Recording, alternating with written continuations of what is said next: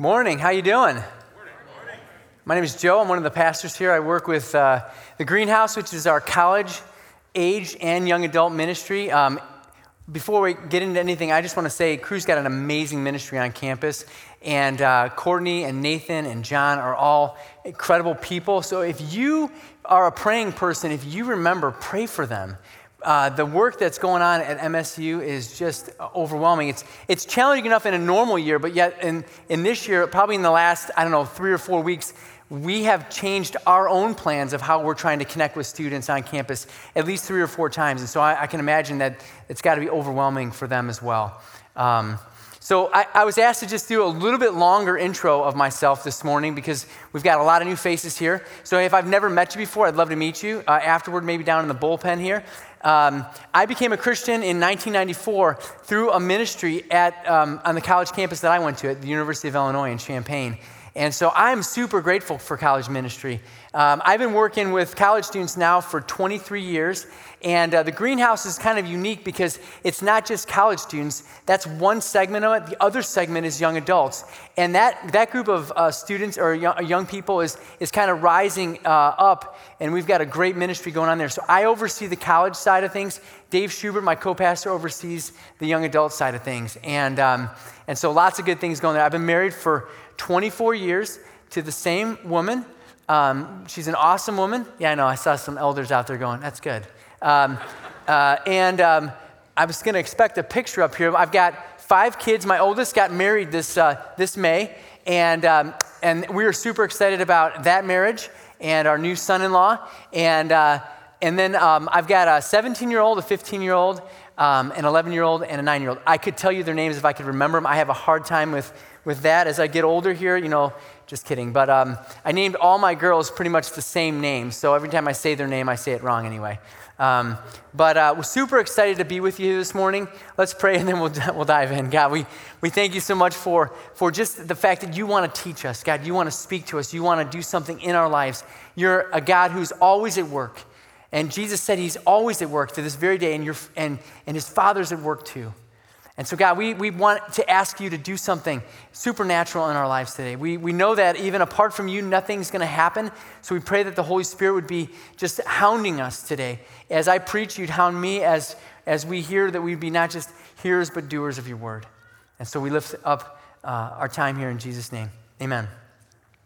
So I don't know about you, but for me, 2020 hasn't really gone the way I was hoping it was going to go.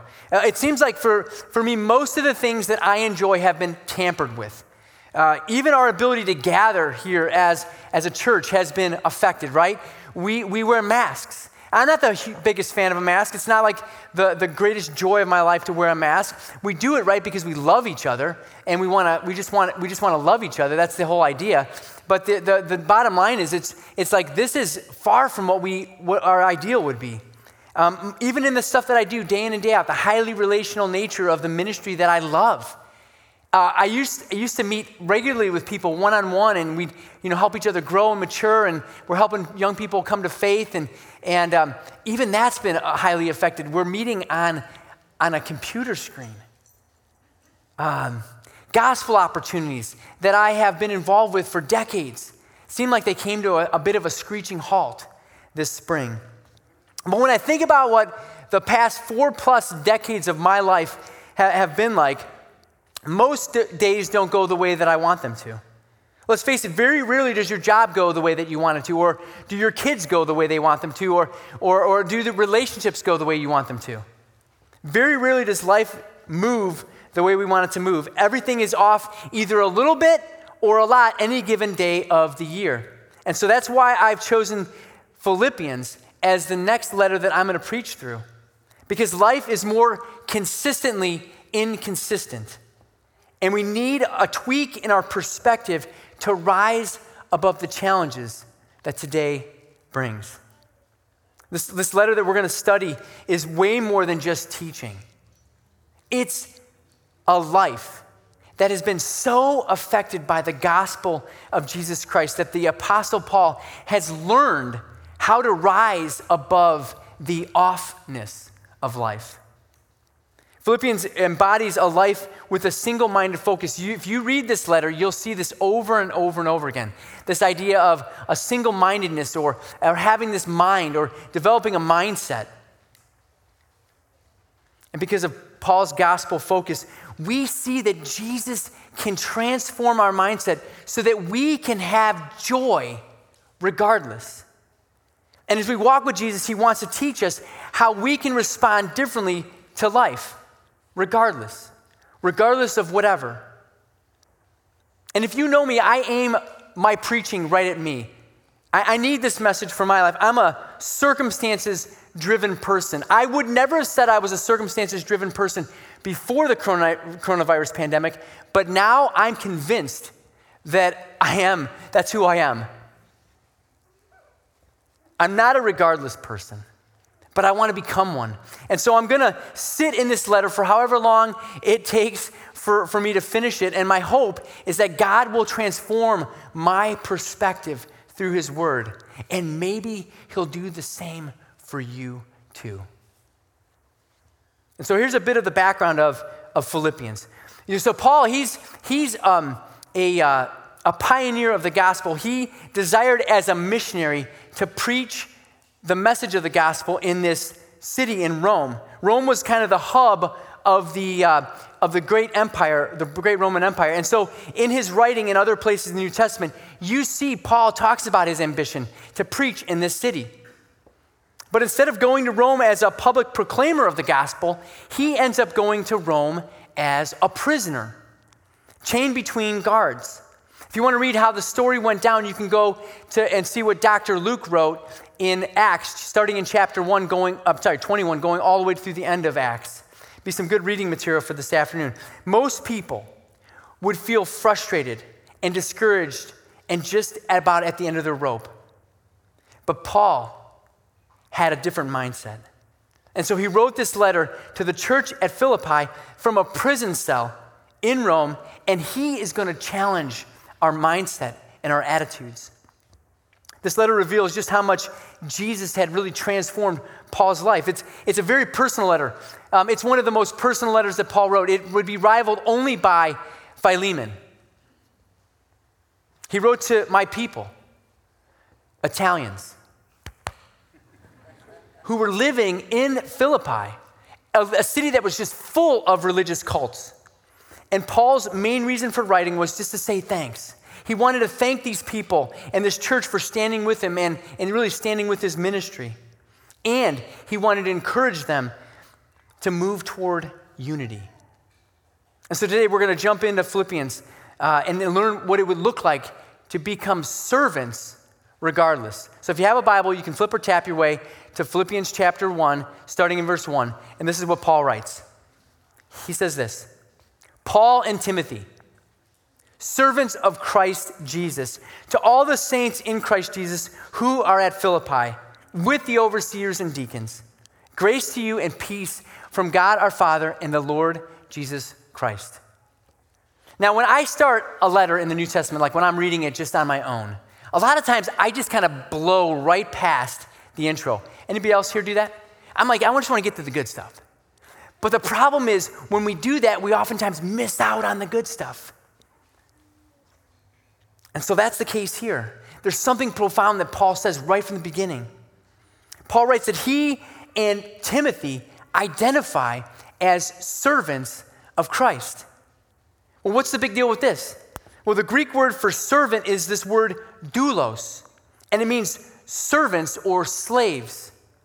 GotQuestions.org further defines doulos like this. It says this: one who is subservient to and entirely at the disposal of his master, a slave. Now think about that with me for a second. The idea of doulos, it really is a radical word. This is someone who is so completely surrendered and yielded and available. It says that, again, they're at the disposal of their master. Doulos is really a mindset that Paul and Timothy had, and it's one that I believe God wants everyone who follows Jesus to own. See, I'm convinced that many of the issues you and I deal with day in and day out, they really stem from our mindsets or our thinking or our beliefs. If you want to change your life, look at your thinking and your beliefs, because you'll move in the direction of your thought life and your mindset. And so Paul and Timothy both knew that. They both decided at some point to approach life as a servant of Jesus. That means their primary attitude, their primary identity, their primary way of living would be embodied as a servant of Christ. In other words, how can I lay my life down for the sake of Jesus and his gospel message today? How can I love and serve the people of God? How can I love and serve my family, my neighbors, my community, my coworkers? In other words, life isn't about me.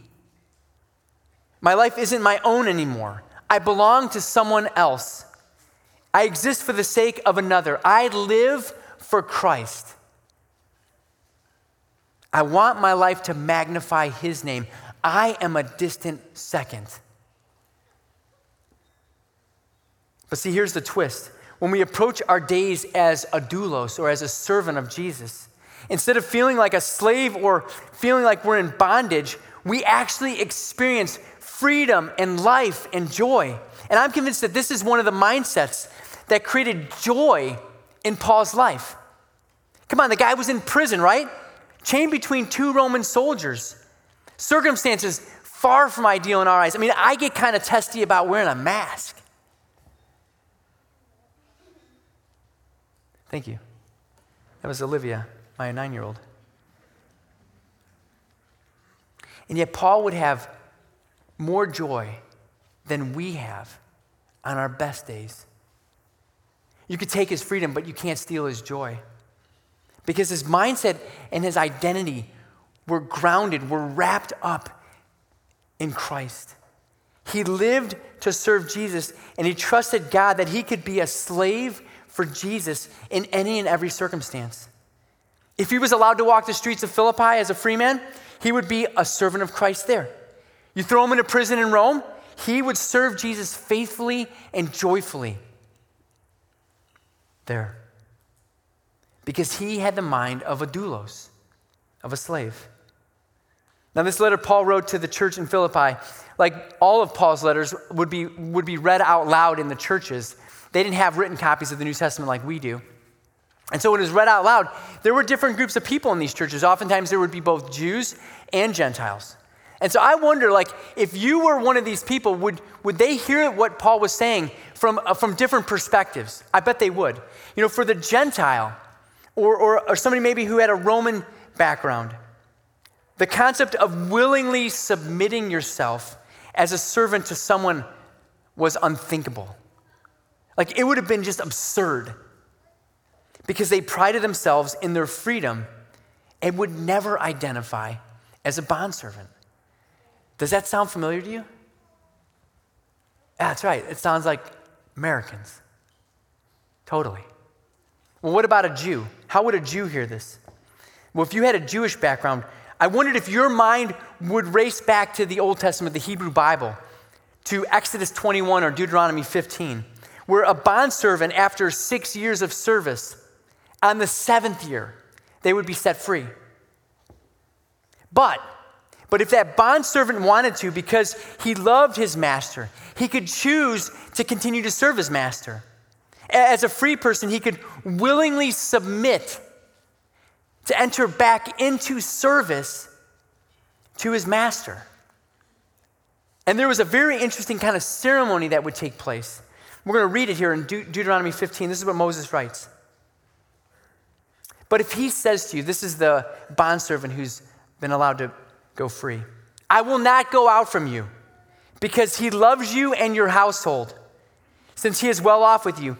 Then you shall take an awl, which is kind of this long spike, it'd be like a big nail, and you put it through his ear into the door, and he shall be your slave forever. And the bondservant would freely choose to serve that master for the rest of his life. Someone who was originally forced into servitude for whatever reason, after their years of serving were completed, would turn around and willingly serve their master for the rest of their lives. Why? Well, it says because they loved him. And that pictures what Paul and Timothy had chosen for their lives. Why? Because they loved their master too. And their master's name was Jesus. See, love is the highest motivator. And why did they love Jesus? Because he first loved them. It's the gospel again.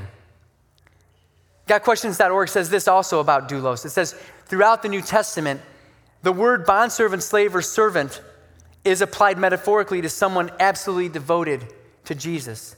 And so what caused Timothy and Paul and others to be absolutely devoted to Jesus was love for their Savior.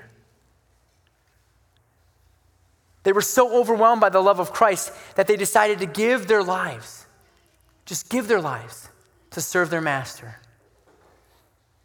That's the power of the gospel message. That's the power of the death, burial, and resurrection of Jesus. That's the power of the life and death of the one who came to rescue you and me out of bondage to sin, death, and hell. We just sang that song, Love So Amazing. Love so amazing, so divine. Demands my soul, my life, my all.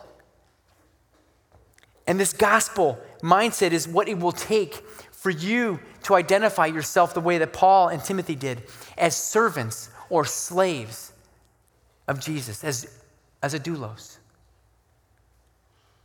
Now let's flip to Philippians chapter 2. Do you like that? Flip to Philippians. Flip to Philippians chapter 2, and we're going to read another section here. And I want you to see more about what this doulos mindset looks like, starting in verse 5. This is what Paul writes. He says, have this mind among yourselves. There it is again. Have this mind among yourselves, which is yours in Christ Jesus, who, though he was in the form of God, did not count equality with God a thing to be grasped, but he emptied himself by taking the form of a servant, being born in the likeness of men, and being found in human form. He humbled himself by becoming obedient to the point of death, even death on a cross. See, one of the greatest things about the Christian faith is that our Lord Jesus, our leader, he didn't just give us instructions on what to do, but he lived it out. He didn't just tell you to go and serve, but he did it. He served. And so Paul, he starts out here just talking about this idea of having the mind of having this mind among yourselves, which is yours in Christ Jesus. And so the reality is, you now have access to this different way of thinking, this mindset. You couldn't do it before, but now that you're in Christ, now that you have the Spirit of God living in you, you now have the ability to have this way of thinking and to develop this mindset. He goes on and says, Jesus, although he was fully God, he didn't count equality with God something to be grasped or something to be clung to, but he emptied himself. The word emptied is the Greek word kenosis. And there's a lot of misconceptions about what Jesus emptied himself of when God the Son became Jesus the man. But here's what we can stand firmly on. It's better to think of this emptying of himself as really a laying aside of the privileges of heaven. Rather than stay on his throne in heaven, Jesus, he made himself nothing. That's what the NIV says. The NLT translates it this way. He gave up his divine privileges. And as part of that, he veiled his glory. And he chose to occupy the position of a slave. And he lived in complete dependency on God the Father. I love the way one scholar put it. This is a guy named Stephen Wellum. He wrote this: the kenosis was a self-renunciation, not an emptying himself of deity, nor was it an exchange of deity for humanity. Jesus never ceased to be God during any part of his earthly ministry. He did set aside his heavenly glory, which we talked about. He veiled it. He also voluntarily refrained from using his divinity to make his way easier. During his earthly ministry, Christ completely submitted himself to the will of the Father. He went on and said this, as part of the kenosis, Jesus sometimes operated within the limitations of humanity. There's an example where God, generally God does not get tired or thirsty, but Jesus did. We see that in the story in John chapter 4, the woman at the well. God knows all things, but it seems that at least once, Jesus voluntarily surrendered the use of his omniscience. He said he didn't know the hour or the day when the Son of Man would come again. Other times, Jesus' omniscience was on full display. All right, so if you continue to read in verse 7, it says he emptied himself, taking the form of a servant. There's the word again, doulos. Jesus as the King of Kings and the Lord of Lords could have come to earth on a chariot, clothed in royal robes, but instead he was born as a baby in an obscure location among common people. He could have taken up residence in a palace, but no, he chose the path of a slave, of a bondservant, of a doulos. Because what he wanted us to see is that this mindset is the mindset of the kingdom of God. During his earthly ministry, Jesus taught those who follow him to think like this. He said this in Mark 10. He said, "You know that those who are considered rulers of the Gentiles lord it over them, and their great ones exercise authority over them." That's how our world works. But he said this, "But it shall not be so among you. Whatever would be great among you must be your servant, and whoever would be first among you must be slave of all. For even the Son of Man came not to be served, but to serve and to give his life as a ransom for many." And then just a chapter before that in Mark chapter 9, he had his 12 gathered around him and he said this to him. He said, "If anyone would be first, he must be last of all and servant of all." And so Mark records the same thing in two different places, right, almost back to back. Why did he do that? Well, I have this sneaking suspicion that this was really hard for his followers to get their arms around. And so he had to say it over and over again because they didn't get it.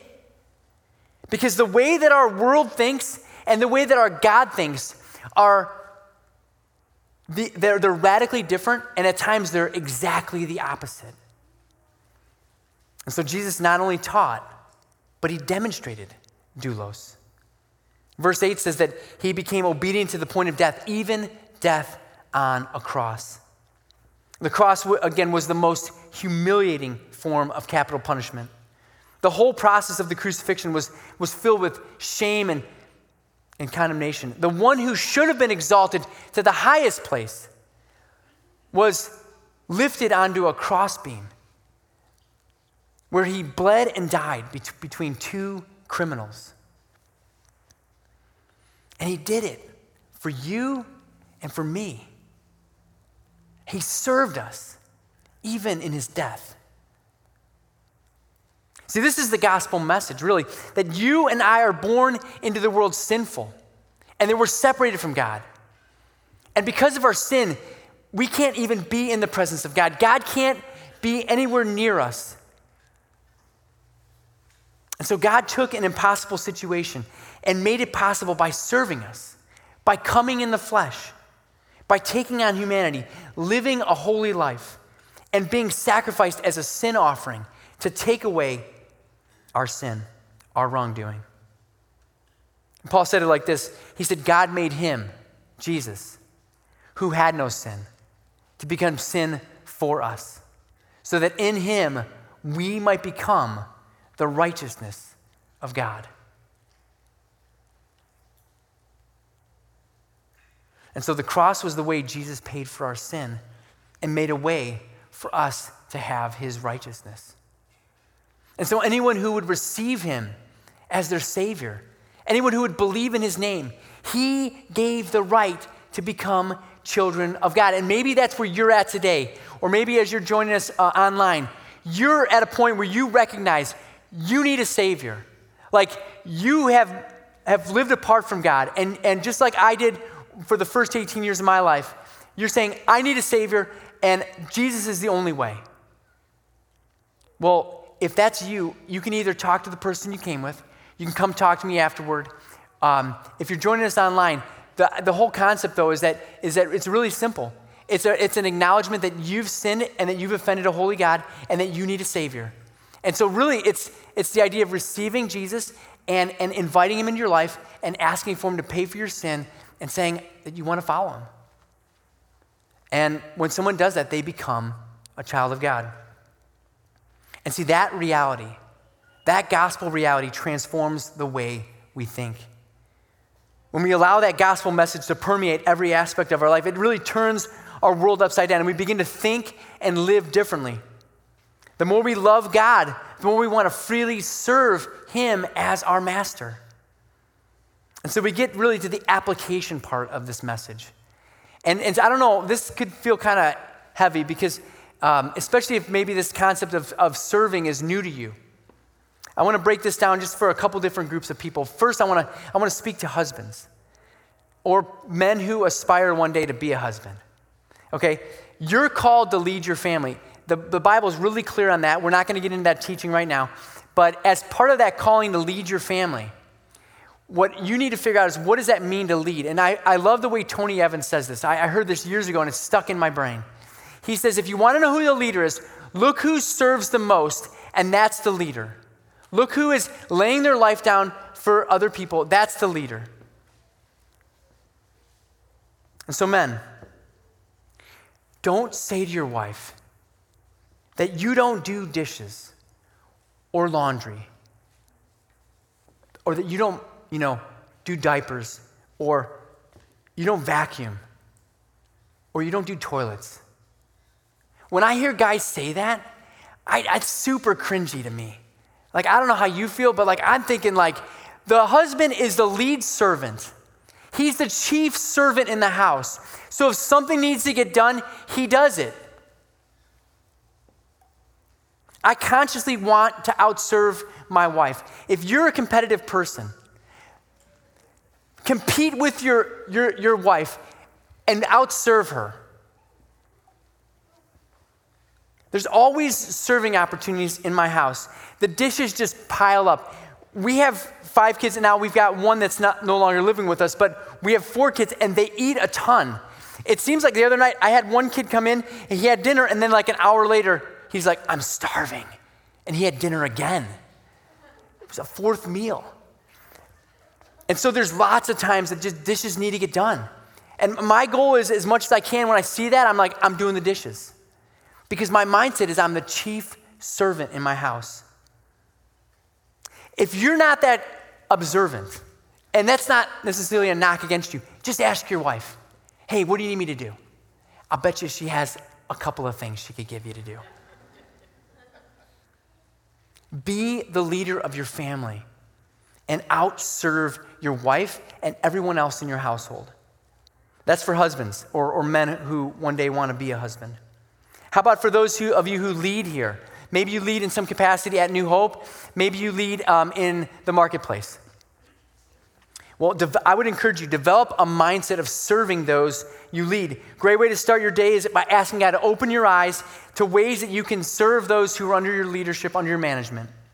It'll transform your work environment. I mean, who doesn't want to work for someone who lays their life down for them? And then for all of us, if there's ever a time in history where we need servants, it's now. I just encourage you, look for tangible ways to serve your neighbors and your community. I mean, I've been blown away when I think about all that's gone on within this church. Tons of people have served and served and served in the last 6 months. But here's the thing. Let's not stop. If anything, let's get more of us connected serving in our community. And you can do that with New Hope, but you don't have to do that with New Hope. You can just look around you in your neighborhoods and listen and find out what needs there are and then just meet those needs. And so as we close here, and this is a little redundant, it's exactly what Mark shared last week as he closed. If we claim to follow Jesus, then we need to follow Jesus. And Jesus had the mind of a doulos. And so instead of being first, humble yourself, bend the knee and serve. Serve your family, outserve your wife, serve the church, serve here at New Hope. Find an area that needs someone's help and just jump in. Serve your neighbors, serve your coworkers. Develop the mindset of a doulos. Because you love your master. Take that all and pierce your ear to the doorframe and willingly become a bondservant for the rest of your life. Let's pray.